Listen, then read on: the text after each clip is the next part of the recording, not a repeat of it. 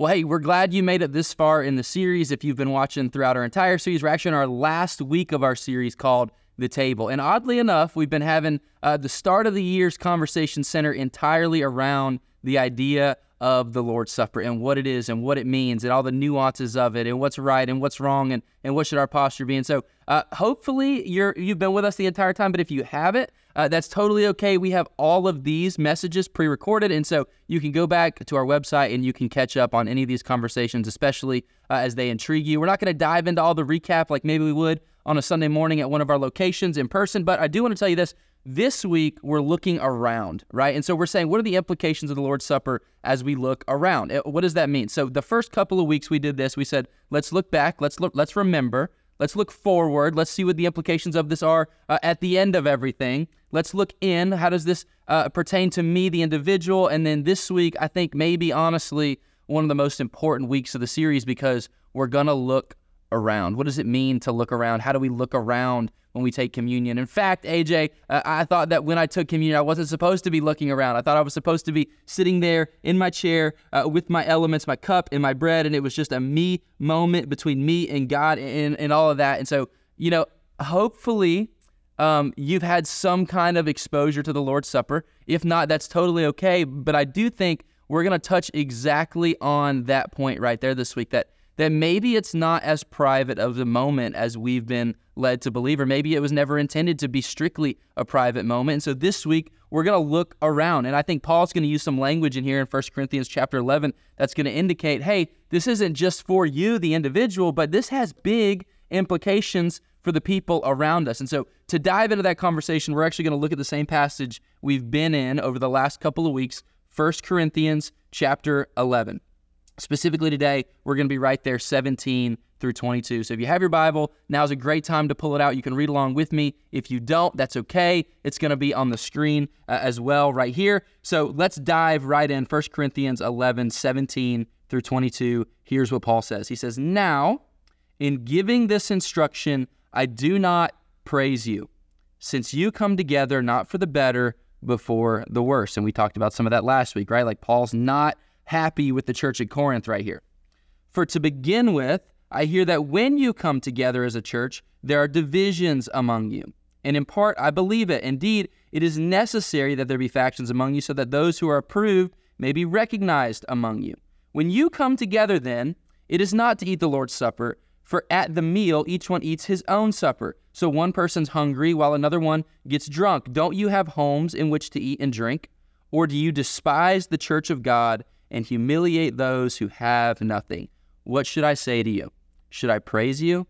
I do not praise you in this matter." And so we talked about this last week, right? Paul gets to the section and you can tell he's fired up. You can tell he's got an issue with the way things are being handled. And we're going to dive into that a little bit. But here's the main thing I want you to see right off the bat in that little section, that little excerpt from 17 to 22, verse 18. "For to begin with, I hear that when you come together as a church, there are divisions among you." Now, this is not super uncommon, right? Because the church at Corinth has become kind of this melting pot, and so you have a little bit of this culture and a little bit of that culture, and you've got a little bit of a different dynamic everywhere you look. But what it's caused, what's made happen is now the Christians are kind of this hodgepodge of people from different cultures because the gospel's for everybody. But the problem is they've leaked a little bit of their own culture, a little bit of their own financial status, right? Their hierarchy has kind of leaked into the church. And so it's created these divisions, right? Specifically, here's kind of what's going on. What's going on is the church would come together and they would come together for the Lord's Supper. But before they would ever come together for the Lord's Supper, on the front end, they would have what they call an agape feast. And these agape feasts were just a moment for Christians to get together, right? To say, hey, we're one, we're part of the same body, we're unified, we want to spend time together. Sometimes it would have elements of prayer and maybe some reading, I don't know, but it was this time for them to say, hey, we're unified, we've got the same goal in mind, we serve the same Jesus, and so we're celebrating together, regardless of our background, regardless of our financial status, regardless of who our mom and dads are, right? All that stuff goes to the wayside. We're coming together because we're united in one thing. And so they would come together for the agape feast, and they would sit together, they would eat together, and then at the end of that, they would take the Lord's Supper together. They would take that same meal that we've been talking about over the last 3 weeks that Jesus emphasizes so strongly right before he goes, right? So they would get together, they would have this agape feast. Well, here's the problem. This agape feast that was designed for all of the Christians largely kind of turned into this social gathering where the upper class was able to meet because they didn't need to work as often as the lower class. And so the upper class would get together. And because they got together a little bit earlier, what would kind of happen is they would start throwing this little party and they wouldn't wait on the lower class Christians. And so they would kind of be in the atrium waiting areas. They kind of trickled in, and on the other side of those doors, they could hear the upper class having this agape feast. And it gets so out of hand at one point that Paul says this: you guys are doing this completely wrong. You're getting drunk, you're getting full, and you're never ending up putting the emphasis on the Lord's Supper by the end of it. In fact, when you're doing all this, you're really just segregating the rest of the church, and you're making it all about those of you who can afford to be in the room ahead of time. And that's a problem, because what is that telling the lower class Christians? It tells them, hey, yeah, we might be unified, but we're not really unified. You might be one of us, but you're not really one of us. In fact, we're going to go ahead and get started without you because it's really not that big of a deal whether you're here or not. And then what would happen is there would be leftovers at the agape feast. And that's kind of what they would say. They're like, oh, well, hey, we can take the Lord's Supper. We got some leftovers while they're drunk, while they're full. And it just becomes this giant mess that Paul ends up hearing about. And that's why he's telling them, hey, there's a right way and a wrong way to be doing this feast together. And so you see the context of this passage. The whole reason he's writing this section in particular is because there's disunity amongst believers.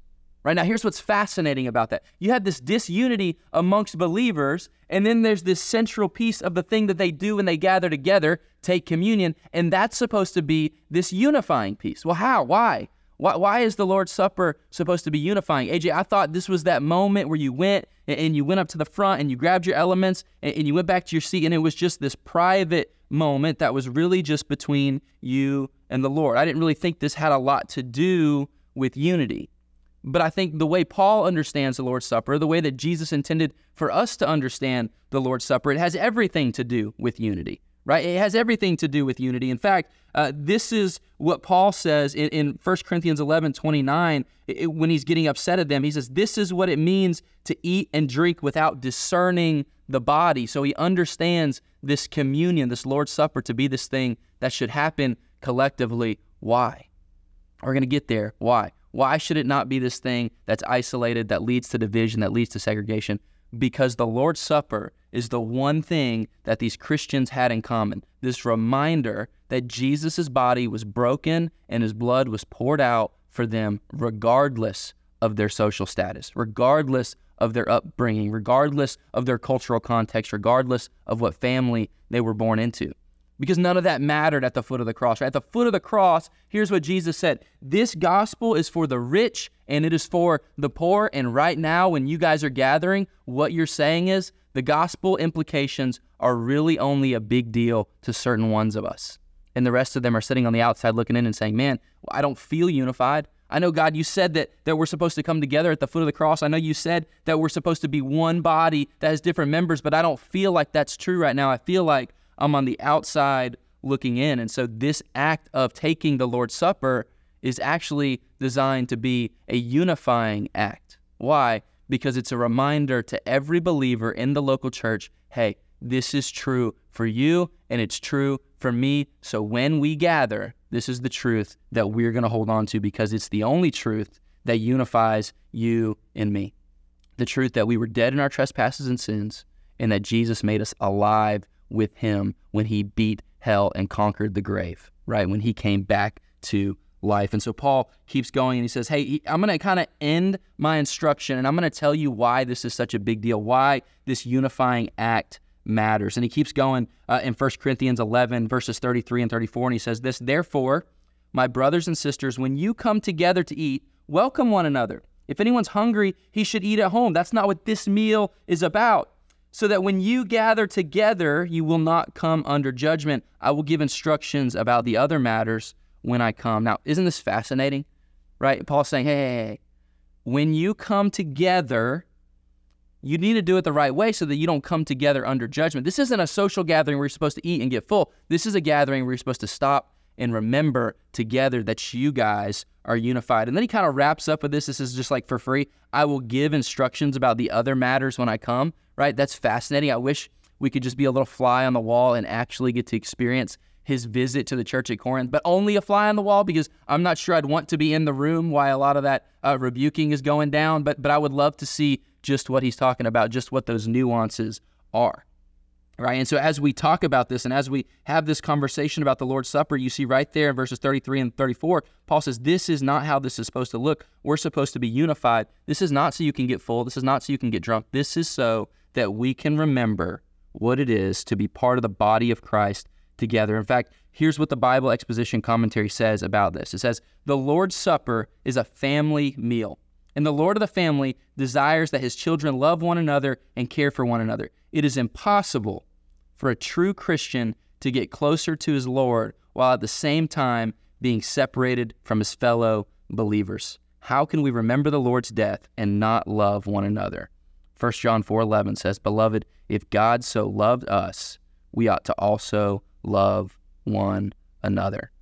Driving that point home that this is a communal thing. In the foundation of what he did with his death and his resurrection for us, there's the implication that it was for everyone. And if that implication there, and we're supposed to be loving each other, then we should be looking out for each other, especially in the moments where we want to remember and celebrate this together. And that's why Paul gets so fired up. He's like, hey, there's this one moment that should really take precedence over the rest of it. It's the moment you sit down and celebrate what Jesus did for you together. And so if you're going to celebrate that, there's a right way and a wrong way to do it. And if you don't do it the right way, really what you're saying is, maybe we're not that unified. Maybe this wasn't that big of a deal. Maybe it's not the real foundation for this. And so as Paul sees this, he says, hey, the communal nature is so important, because what it does is it reminds us that in that death and resurrection, we are all unified. We're one body in Jesus. In fact, in 1 Corinthians 10, just the chapter before this, verses 16 and 17, this is what he says. The cup of blessing that we bless, is it not a sharing in the blood of Christ? The bread that we break, is it not a sharing in the body of Christ? Because there is one bread, we who are many are one body, since all of us share the one bread. And he's making this point. He's saying, hey, do you not understand that even when we take communion, we do it a certain way as to emphasize that you are all taking a part of the same body, because it was the same body that was broken for you. You're all taking a part of the same element, the same cup, because it was the same blood that was poured out for you. And so he says there should be no division among you when you take communion. There should be no division within the body. And what the Lord's Supper does is it brings us back to that moment of realization where we gather together and we remind ourselves, man, the Lord did this not just for me, but for us. And we're taking a part of the same body, the same blood. He did it for us. I love what Luther says, Martin Luther says about this. He says, in this blessed sacrament, Luther defined the effect of the sacrament as the fellowship of the saints, focusing on the word communo, which means fellowship. The Lord's Supper served to assure the Christian that he's part of the church, just as the document might verify that a person's a citizen of a city. Central to Luther's concept of fellowship are the themes of sharing and love. When Christians come together at the table, the spiritual possessions of Christ and the church become common property, available to all who receive the sacrament. All sufferings and sins also become common property, and the sharing engenders love that unites the saints. So he goes a layer deeper. Martin Luther says, man, if we really understand what it is to gather together, then here's what it looks like. When you realize just how unified you are as one body, because it was one body broken for all of you, then what it does is it does what we see in the early church. It leads people to say, hey, brother, you're my brother in Christ. If you have needs, I want to fill those with my financial gain. Whatever it takes, we want to share our money. We want to share our time. We want you to share your sinful burdens so that we can carry them together. And so even Martin Luther goes back to say, this is exactly what the early church understood. They understood that the Lord's Supper brought them back to unity. And if it brought them back to unity, then they weren't just unified because of the body. They were unified because of the body, but they weren't just unified in the body. They were unified with how they acted as a part of the body, right? The way they shared burdens, the way they shared possessions, all of those different things. He says the sacrament is a taskmaster by which we order our lives and learn as long as we live. This act, this sacrament that we take together, the Lord's Supper, it is this reminder we are all a part of the same body, and that requires something of us. It requires of us what the church at Corinth was not willing to give to one another. It requires that we do things unified. It requires that we have each other's backs. It requires that we're willing to carry the burdens for one another. And I think this is such a struggle for us, because if we're honest, the culture that we live in keeps preaching this idea that, man, you're kind of on your own, right? And you need to pull yourself up by your bootstraps, and you need to go get it done. And the only person that's really looking out for you is you. And so what it's done, especially for us here in 2024 America, is I think it's created this sense in which we don't really understand how community should function in the first place, right? We don't really have a good idea of what it looks like to carry somebody's burdens. We don't have a good idea of what it looks like to call up a brother or sister and say, hey, I'm really struggling with this sin and I need some prayer, I need some intercession. We don't know what it looks like to say, hey, maybe you don't need to go take out a loan for that. We just want to help you, right? We don't really understand that, because I think in a large way, our culture doesn't really understand what it looks like to live in community. And I think a lot of it is we just miss the foundation, right? We're missing the foundational pieces of that. And so if our culture's not preaching it, and then we have a misunderstanding of Scripture because we're reading it through our culture's lens, then we're going to miss a lot of why Paul's upset and a lot of what Jesus wants for the believers with the body of Christ when they gather, when they take the Lord's Supper. And what's fascinating to me is this is really even rooted in the Old Testament principle, right? The Day of Atonement. Here's why I say that, because when the Jewish people would gather and the priest would go into the Holy of Holies, that one day of year where he would make a sacrifice for their sins, it wasn't a sacrifice for a sin or for a person. It was sacrifice that was made for the sins of all the people. And so even in their roots, right, they understood, man, this atonement is for all of us. Through Jesus, it's for all of us. And so we can't miss that. We can't say, hey, I really like that I'm included, but I don't want to be that included. We got to look around and we got to say, man, if this is for me, then it's for them. Bobby Jamieson says it like this. He says, it seems to me that many Christians think the Lord's Supper is an intensified private devotion. I go to church, I hear the word, I eat the bread and drink the wine. I'm reminded of Christ's death and the forgiveness of my sins. I go home. And that's where it stops. And I don't think that's ever how Jesus intended the Lord's Supper to unfold. I think that's exactly why Paul's upset, because there's a sense of me, there's a sense of I in the Lord's Supper with the church that he's writing to. And I think Bobby brings us back to the place where he reminds us, man, yeah, there's a moment in there for you, but it's not just for you. It's not just about you. It's a moment where every Christian together collectively looks around the room and says, man, we've all been afforded the same grace, so we want to look out for each other. And maybe this is even the bigger and one of the biggest points in this, right? And this is kind of the last thing we're gonna drive home this morning. But it's the reality that when we get it wrong, the world is watching. When we get it right, the world is watching. They're a lot more outspoken about their watching when we get it wrong. But the reality is the people around you, the world around you, is watching. And so we need to understand we're not just billions of individuals, right? Like culture tells us, we're billions of individuals that make up one body that Jesus died for. That's who we are. And if we have a right understanding about our posture when we get to the Lord's Supper and when we look around the room tonight, if you're watching on the 28th, then what you're going to see is a bunch of people in the same room taking a piece of the same bread, a cup of the same blood, looking around and saying, man, Jesus did that for all of them. He did it for me. So how can I step in and how can I love one another? How can I help them carry those burdens? How can I make sure this is not just a me thing, but this is an us thing? A church where social and class distinctions exist is no church at all. A real church is a body of men and women united to each other because all are united to Christ. It's a quote from Barclay, and I love it. Driving home that point, a church is not church if we're a bunch of isolated individuals. Church is church when the believers come together and they realize, man, I need to lock arms, I need to dig in, because the same Jesus that died for them is the same Jesus that died for me, and that means something. It's got some weight. So here's the last verse I want to leave you with, this last little piece in John chapter 17. Here's what he says, verses 20 and 21. Pray not only for these, but also for those who believe in me through their word. May they all be one as you, Father, are in me and I am in you. May they also be in us, so that the world may believe you sent me. What is Jesus saying?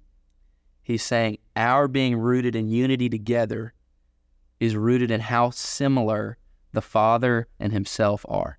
He's saying, I want them to be one just like we are one. I want it to be so tight-knit that they can't help but feel the things that the other person feels. They can't help but care about the things the other person cares about, right? And when you look around the room Sunday night and we take the Lord's Supper, it's going to be that moment where you realize, man, I'm not in this alone. I'm in this with a bunch of other believers who are struggling and fighting against the same sin and have a lot of the same burdens, and I need to lock arms with them and dig in for the sake of our relationship together and for the sake of a right understanding of just what Jesus did when he came to unify the body. That's why it's so important to look around. When we hurt our relationships with other believers, we hinder the spread of the gospel because the world is watching. And if they look and they say, man, they can't even get it right inside their own doors, why would I want to be a part of that? We have a problem. But if we set the standard that's rooted in the same unity that Jesus talks about, then I don't think we get it wrong as much. I think we get it right. I think the world watches, and I think instead of becoming repulsive, it becomes attractive to a hurting world that's desperately craving unity, especially a world that right now, more than ever, is becoming isolated to a full extent. And so when we dig in, when we take this Lord's Supper tonight, on the 28th, if you're watching, it's going to be a good moment where we look around and we say, man, it's bigger than just me tonight. It's the gospel that was for me, but it's also the gospel that was for them. And we're going to get to stand around a room together and be united by that truth. And hopefully what we'll see that do is we're going to see that truth change just how we think about other believers, just how we treat other believers, regardless of their affiliations, regardless of their social status, regardless of their upbringing, regardless of their previous beliefs, right? Because we are all united at the foot of the cross. The Lord's Supper together is one of the clearest statements that we're going to get to make to one another, because it says, hey, I understand. I didn't deserve it just like you didn't deserve it, but here we are, undeserving of it, at the same table, locked hand in hand, because we understand just what's been afforded to us, and so we want to afford it to each other. We can't miss that. Such a crucial piece to the Lord's Supper and how we take it together and what we understand about it. So hopefully you'll be with us tonight. If you're watching this Sunday morning, you'll be with us for the Lord's Supper at our night of worship in Brantford, 6 p.m. Don't miss it. It's going to be a phenomenal time together. I'm excited to do this with other believers who I'm calling brothers and sisters, other believers who I know, other believers who I don't know that well yet, but I'm going to get to lock arms with them and carry burdens and be reminded that we share burdens Sunday night. Let me pray for you. Father, thank you for today. God, thank you for the truth of the reality that's rooted in the Lord's Supper, that's rooted in who you and the Father are ultimately, God. And I pray that we would strive for unity. God, I pray that we would be a church that doesn't need a letter from Paul to remind us that we need to keep the main thing. Father, I pray that we would just do that we would have a clear understanding because of your Spirit and how it illuminates your word, God, this morning across all of our locations, God, wherever, as we teach this, as we unpack this, Father. So I pray that you would do that. I pray that it would be clear, and I pray that this church would be different because of how we understand the Lord's Supper. We love you and praise you in Jesus' name. Amen.